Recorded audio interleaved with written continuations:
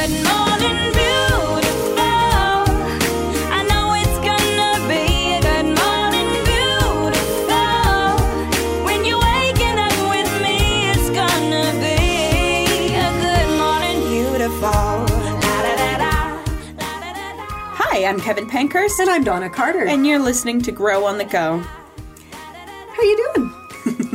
One of my favorite parts of this show is waiting after we introduce ourselves to see who's going to speak first and what's it going to be, because we never know. We never know. We know where we're going with the teaching part of the show, but the rest of it is we don't show up completely unprepared. No idea where we're going. Not no idea. We have very little idea of how we're going to get there.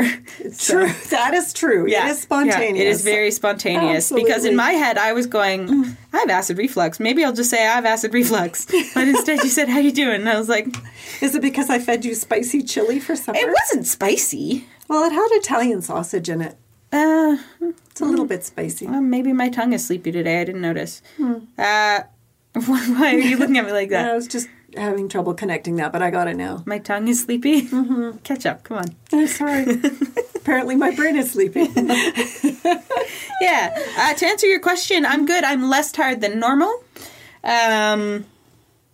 That's it, apparently. I'm less tired than normal. Okay. That's all I've got. That's I usually, fitting with what I was just saying, I usually don't know what I'm going to say until it's coming out of my face. So apparently that's it. okay. I'm less sleepy than normal. How are you? I am well. Great. Yeah. That's it. I had a for productive us day. Today on Grow on the Go. Yeah. No, it's really not. We both got to see my nephew, your grandson, today, who is so smart and so cute. Smartest baby ever. Apparently this is a thing a few people do, but I had never seen of it or heard it in my life. Because my sister is a genius. They have taught him, he's just over a year old. I may have even said this last episode. I'm just really excited about it. They've taught him some rudimentary signs, so he can say when he's all done, or whether he wants more food, or ask for please. Yeah, say please. And he can even put two signs together. Yeah, he can say more food. Please. Yeah. Well, he doesn't say more please. Kendall's working on that. But okay, more food. But he can say more food. Yeah, and he's starting to figure out nodding. So if you say yes, he nods. For some reason, I think because I boop him on the nose a lot, he thinks that our thing is pointing at each other's noses. It's very cute. I'm like, I don't know why this is our thing, but I'm into it. He's pretty great. Yeah, we were all together as a family for dinner tonight, which is the first time in a long time. Mostly all together. My husband is across the world, but everyone in Calgary was here. Yeah, which is nice. It was really nice. Mm-hmm. Yeah. I want to just give our listeners a bit of a heads up on something that's coming in the new year. Mm-hmm. We're going to do something different on Grow on the Go about once a month. Mm-hmm. And we're going to do a show about once a month specifically for the people in your life who don't know God. Mm-hmm. We're going to try in a very gentle, respectful way, and hopefully interesting way, to introduce unchurched people to Jesus through a topic. So what we're going to try and do is figure out what some of the felt needs people have, most people have, and use that felt need to show how sometimes at the bottom of our felt need is a spiritual need. It's our need for God. Yeah, it's going to be super gentle. It's non-judgmental, non-preachy. We're going to avoid churchanese. We're going to not assume that people have a lot of Bible knowledge. Yeah, it's going to be very user-friendly, for lack of a better term. Yeah. We do have a whole episode about, we're calling them share shows. Yep. As if it was my idea. Mom's calling them share shows, and I will be there most of the time, if not all the time. And we do have an episode coming up explaining kind of what in the more thinking detail. is. Yeah. But we just want to get people familiar with the term share show, and with the idea that the whole point of that show is for you to listen to it with someone in your life in mind who doesn't know Jesus that you could share the show with. So Yes. Share show. So we're going to talk about something entirely different. Now for something completely different. On this episode, I want to talk about the times when we're pretty convinced that our families just don't get us.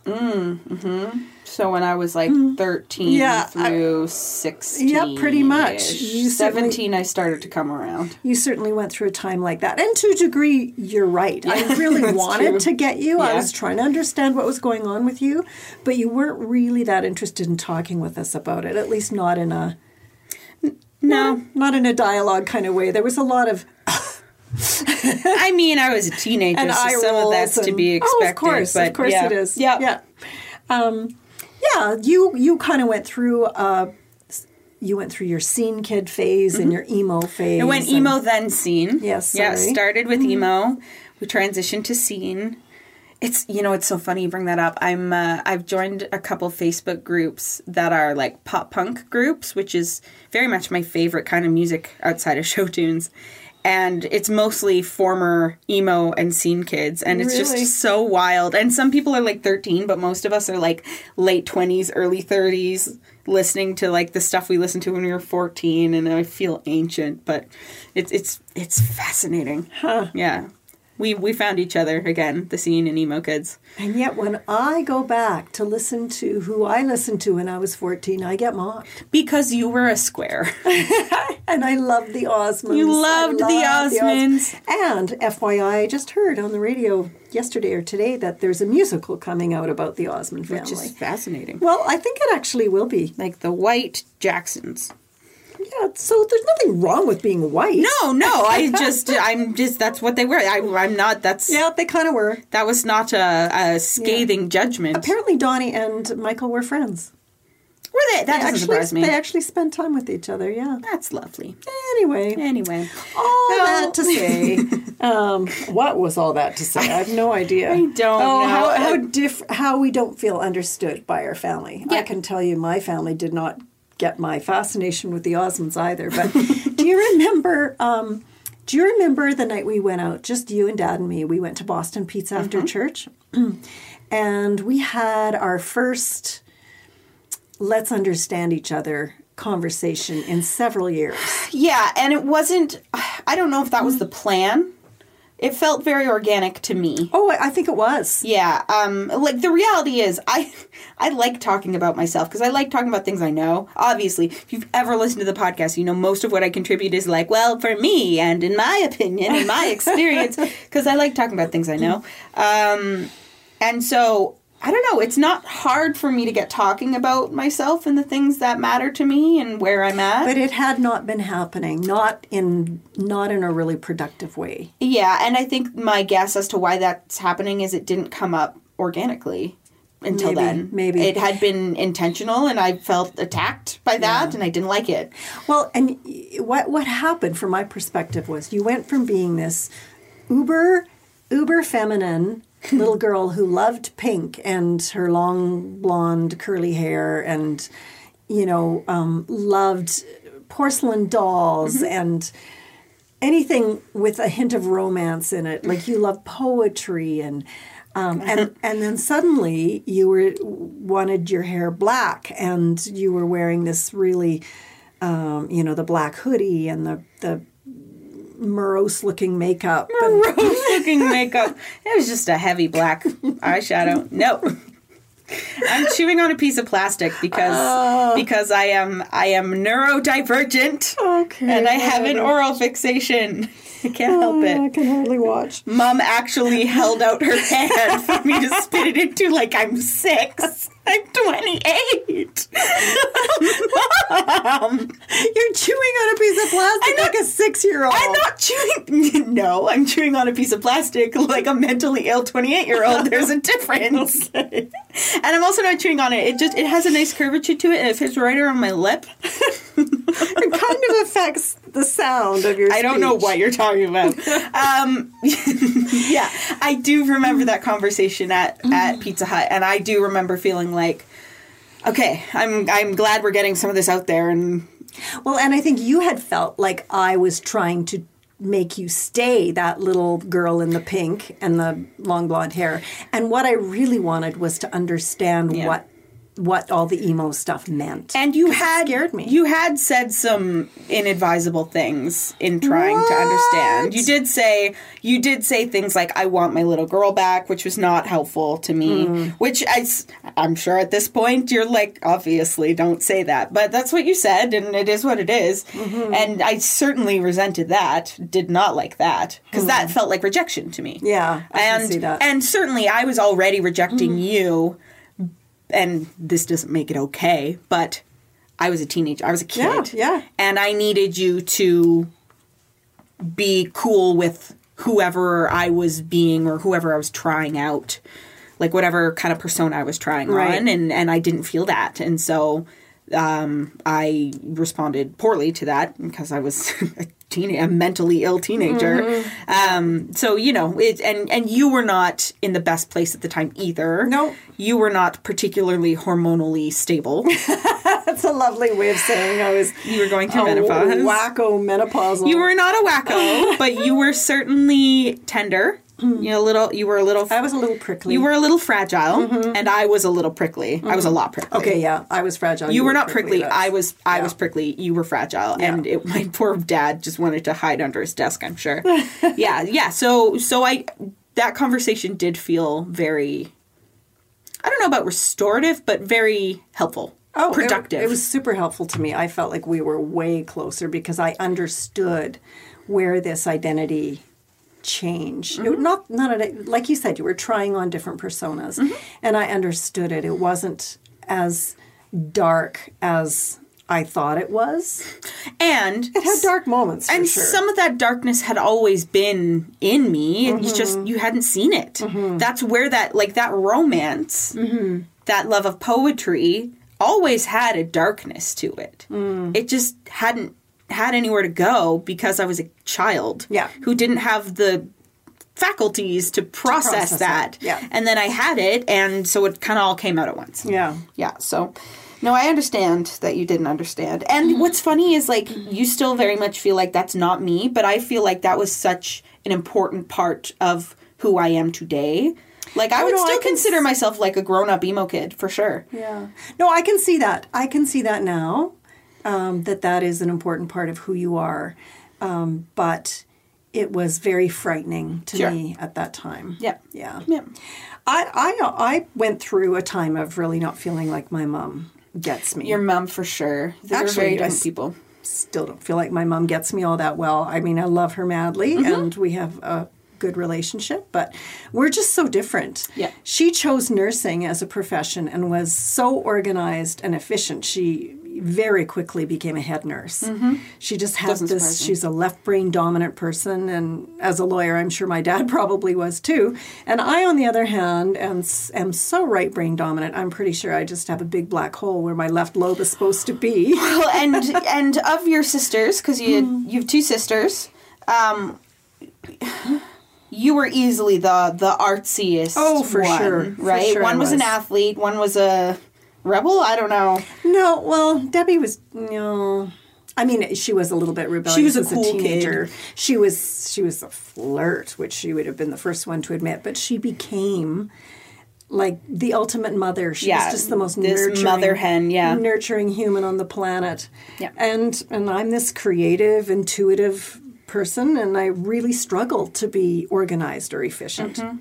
Growing up, my mom didn't understand why I was so disorganized or untidy. She didn't get how easily overwhelmed I was, which I now understand. Probably I've had a lifelong anxiety disorder. Anything that required linear thinking was very hard for me. I was saying at work yesterday, I'm very smart, but I also really struggle with the easy things like doors and keys. And you're quite I similar. also do, Yeah. Yeah, and I don't think my mom realized that I struggled with anxiety and possibly even depression at times. When I was struggling with postpartum depression, my dad actually once said to me, well, can't you just pull yourself up by your own bootstraps? Oh, Gerald. Not helpful. Gerald. Oh, yeah, why didn't I think of that? I'll just stop. I'll just make an adjustment here. Yeah, and just be happy. recalibrate. Yeah. This is fine. Get out of here. And I want nobody to misunderstand me. My parents provided a wonderful Yes. home life for us, and I am so grateful. But even great parents don't do everything right. I'm not sure if I was a great parent or not, but I do know I didn't get a lot of things right. You know, Jesus had really wonderful parents. God chose them for him very carefully. We know that Mary was highly favored by God. We know she obeyed God in a really difficult and even dangerous set of circumstances. We know that Joseph was faithful and kind. I think we can probably assume they raised good children. They were a nice family. And yet, in the story we're going to look at today, they really didn't understand Jesus. And I think that actually must have been very, very hurtful for him. Let's look at the story in Mark 3. And I think we can learn from this story how Jesus handled this situation of his family not getting him. And I think from that we can learn to even follow his strategy. So, Kev, do you have your... you don't have your phone there, do you? I don't have... Okay, no. I will do the reading. Okay. We're going to start in Mark 3 at verse 20. One time Jesus entered a house and the crowds began to gather again. Soon he and his disciples couldn't even find time to eat. When his family heard what was happening, they tried to take him away. He's out of his mind, they said. Now, I think Jesus' family meant really well. So did my parents. Yeah. So did yours. Yeah. But they didn't get Jesus or his mission. They assumed that putting all these people before his own need to eat was evidence that he'd been pushed to the brink of his mental capacity. Oh, great. Our kid's losing it. And their misunderstanding, unfortunately, came at a time when Jesus really could have used their support. In this passage, it's like he's between a rock and a hard place. In verse 22, it says, "But the teachers of religious law who had arrived from Jerusalem said, 'He's possessed by Satan, the prince of demons.'" A big misdiagnosis. That's where he gets his power to cast out demons. That's what they said. That's not how that works. Well, yeah, like really, I don't know what the worst insult you've ever received was, but I doubt it compares with this. When you're God and someone most people respect calls you the devil. You're very clearly the like, devil. That's pretty offensive. Oof, you're so far off, dude. You don't even know. No kidding. Okay, verse 23. Jesus called them over and responded with an illustration. "How can Satan cast out Satan?" he asked. "A kingdom divided by a civil war will collapse. Similarly, a family splintered by feuding will fall apart. And if Satan is divided and fights against himself, how can he stand? He would never survive." Get out of here. That's stupid. Basically, that's my translation. Okay, that's not in the text. Verse 27, let me illustrate this further. "Who is powerful enough to enter the house of a strong man and plunder his goods? Only someone even stronger. Someone who could tie him up and then plunder his house." I love Jesus' logic. Like, he's so wise in the way that he handled this. His logic is, you couldn't poke holes in it. Yeah. And then Jesus said something that has tormented Christians for ages. Verse 28, "I tell you the truth, all sin and blasphemy can be forgiven. But anyone who blasphemes the Holy Spirit will never be forgiven. This is a sin with eternal consequences." He told them this because they were saying, "He's possessed by an evil spirit." Now, this isn't really the focus of this podcast, but I think we do need to deal with it briefly since it does cause angst for a lot of people. Yeah, to me it sounds like it's talking about spiritual abuse. Not what you got from it, huh? So tell me what you mean by spiritual abuse. Just really quickly, bending the scripture or making claims like demonic possession to discredit someone spiritually, stuff like that. Well, Jesus certainly spoke out against spiritual abuse toward the Pharisees and other leaders, for sure. But this, what has become known as the unpardonable sin, is not when we sin against people, it's when we sin against God. Oh. By attributing to God the work of Satan. Oh. Oof. Yeah. Because that's basically what these leaders were doing, right? So so the unpardonable sin is when people attribute to Satan the work of the Holy Spirit. When they do this because they're rejecting the Holy Spirit. They're intentionally rejecting the Holy Spirit. They're hard-hearted and unrepentant. Here's the thing I want our listeners to remember about this, and then we're going to move on.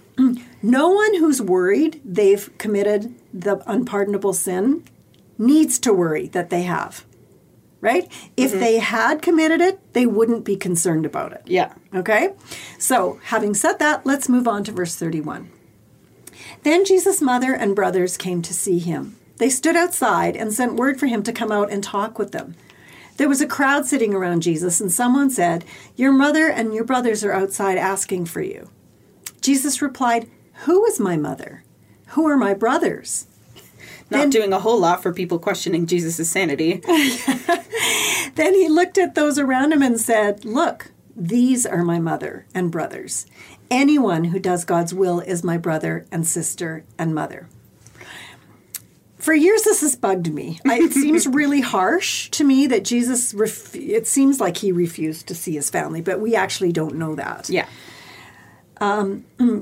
It seems like maybe Jesus was harsh because he was offended that they thought he'd lost his mind, and he was retaliated by disowning them. But if we look closely at Jesus' life and the various accounts, what the various accounts in the Gospels are really saying, we can't come to that conclusion. First of all, we don't know that Jesus refused to see his family. The text doesn't say that he did. He might have just wrapped up his sermon and then gone out to see them. Yeah. We just don't know. Yeah.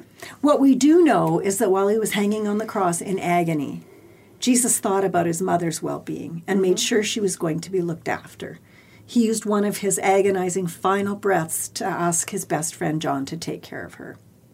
We also know that the book of James, arguably the most convicting book in the Bible, was written by Jesus' brother, James. Even if he didn't get who Jesus was and what his mission was about at the beginning of his ministry, he eventually figured it out. Yeah. Extra biblical history tells us that in 62 AD, James was thrown off the pinnacle of the temple, but survived the fall, That's worse. only to be beaten to death with rocks and clubs. He died a martyr's death for believing in Jesus and becoming a leader of the Jerusalem Christians. That's not something you do out of mere family loyalty. It may have been late in the game, but Jesus' brothers eventually got it. Now back to the account of this incident in Jesus' life. We can conclude that Jesus may have had really hurt feelings. He probably did in his humanity. He must have longed early on for the support and encouragement of his family when so many others were against him. But he chose his course. He'd continue to love them well. He'd stay on mission whether they supported him or not. And he'd find the community and support he needed among other followers. Yeah. As he said in verse 35, anyone who does God's will is my brother and sister and mother. I think it's heartbreaking when our families discourage us from our mission to follow Jesus. Over our years in youth ministry, we saw many examples of parents who refused to help pay for their son and daughter's education unless they promised they wouldn't go into the ministry. Oh, yeah, it's pretty common, actually. Ask any youth pastor. Or promise they'd never go to the mission field. These were Christian families. They should have been cheerleaders for their young people, but instead they were roadblocks to their kids obeying God's call on their lives. I know of one young man who really wanted to be a pastor. He felt sure that's what God was calling him to. His parents wanted him to pursue a business degree. So eventually they came to a compromise that he could become a teacher. But he couldn't forget God's call, so he used his education degree to teach English in Japan as a missionary. Loophole. And once he was an independent married man, he left education to fulfill his original call as a pastor. Good. Maybe you, not you, Kevin, but you, our listener, have a similar story. Maybe your family aren't supportive of your desire to follow Jesus. Let me just encourage you to do what Jesus did. Don't allow resentment to take hold towards your family. Love them so well that they can't question the authenticity of your relationship with God. Take the encouragement of like-minded people in your faith community like Jesus did. Make those people your honorary family for now. Maybe your nuclear family will eventually come around, but even if they don't, you'll have the community and support network you need when your mission gets challenging. And hold on to your calling.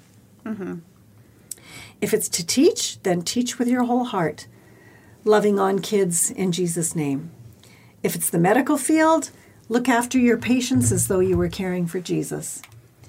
If it's a church of overseas ministry, if it's a church or overseas ministry, do that with all your love and passion. That's what Jesus did. What an example he is to us in so many areas of life. Maybe you're a stay-at-home mom or a librarian, or you sell shoes or work in a daycare. Whatever your role is, do it as though you're doing it for Jesus. And he's the one who signs your paycheck. There's a weird quote to wrap this up, but RuPaul, who is a famous drag queen, says, unless they're paying your bills, pay them no mind. And that translates to this. Yeah. Unless they're the audience of one, to use the Christianese, it doesn't matter. That doesn't mean it doesn't hurt. Yeah, exactly. But I love what Jesus did. He said, these people here are my mother and my sisters family. and father, Yeah. and what we can do is find a Christian community who will support us as we follow Jesus. absolutely. A really smooth segue here. We as in Grow on the Go, the podcast, are now on Instagram. So we would love it if you would give us a follow, especially because that gives us a way to chat with you a little bit more directly. So if you have ideas for future shows, if you have questions, if you're like, you didn't cover this in this episode, and I feel like that's a blatant oversight, we would love to hear that. We absolutely would. Yeah. Actually, throw us a bone. I mean, I haven't been able to speak in front of a live audience for so long. Yeah. I just is somebody out there? Yeah, please talk to us. We say all the time that we actually kind of forget that people listen to this. So sometimes we get messages. I've had messages come in on Facebook. I've had them come in on LinkedIn, of all places. Instagram, which I'll be honest, I may forget to respond. I will not. Mom won't. But I will read it, and it will travel to my heart, and it will mean something to me. So we always forget that people actually hear this. It kind of just feels like we're having a conversation in a blanket fort on a weekly basis. But yeah, we would love to hear from you. And, don't forget to like, share, and subscribe to the podcast if you found this episode helpful. Yeah, and keep in mind that idea of the share show. Yeah. In the new year, there's going to be opportunity to listen. Share the show. And if you like the show and you think it could be valuable to someone who doesn't know Jesus, please pass it along. Yeah, we're gonna make it secular friendly. Yeah. Well, that is it for us today on Grow on the Go. I'm Kevin Pankhurst. And I'm Donna Carter, welcoming you to Grow on the Go. Thanks for listening to Grow on the Go. Share this episode on social media and find more great programs at faithstrongtoday.com.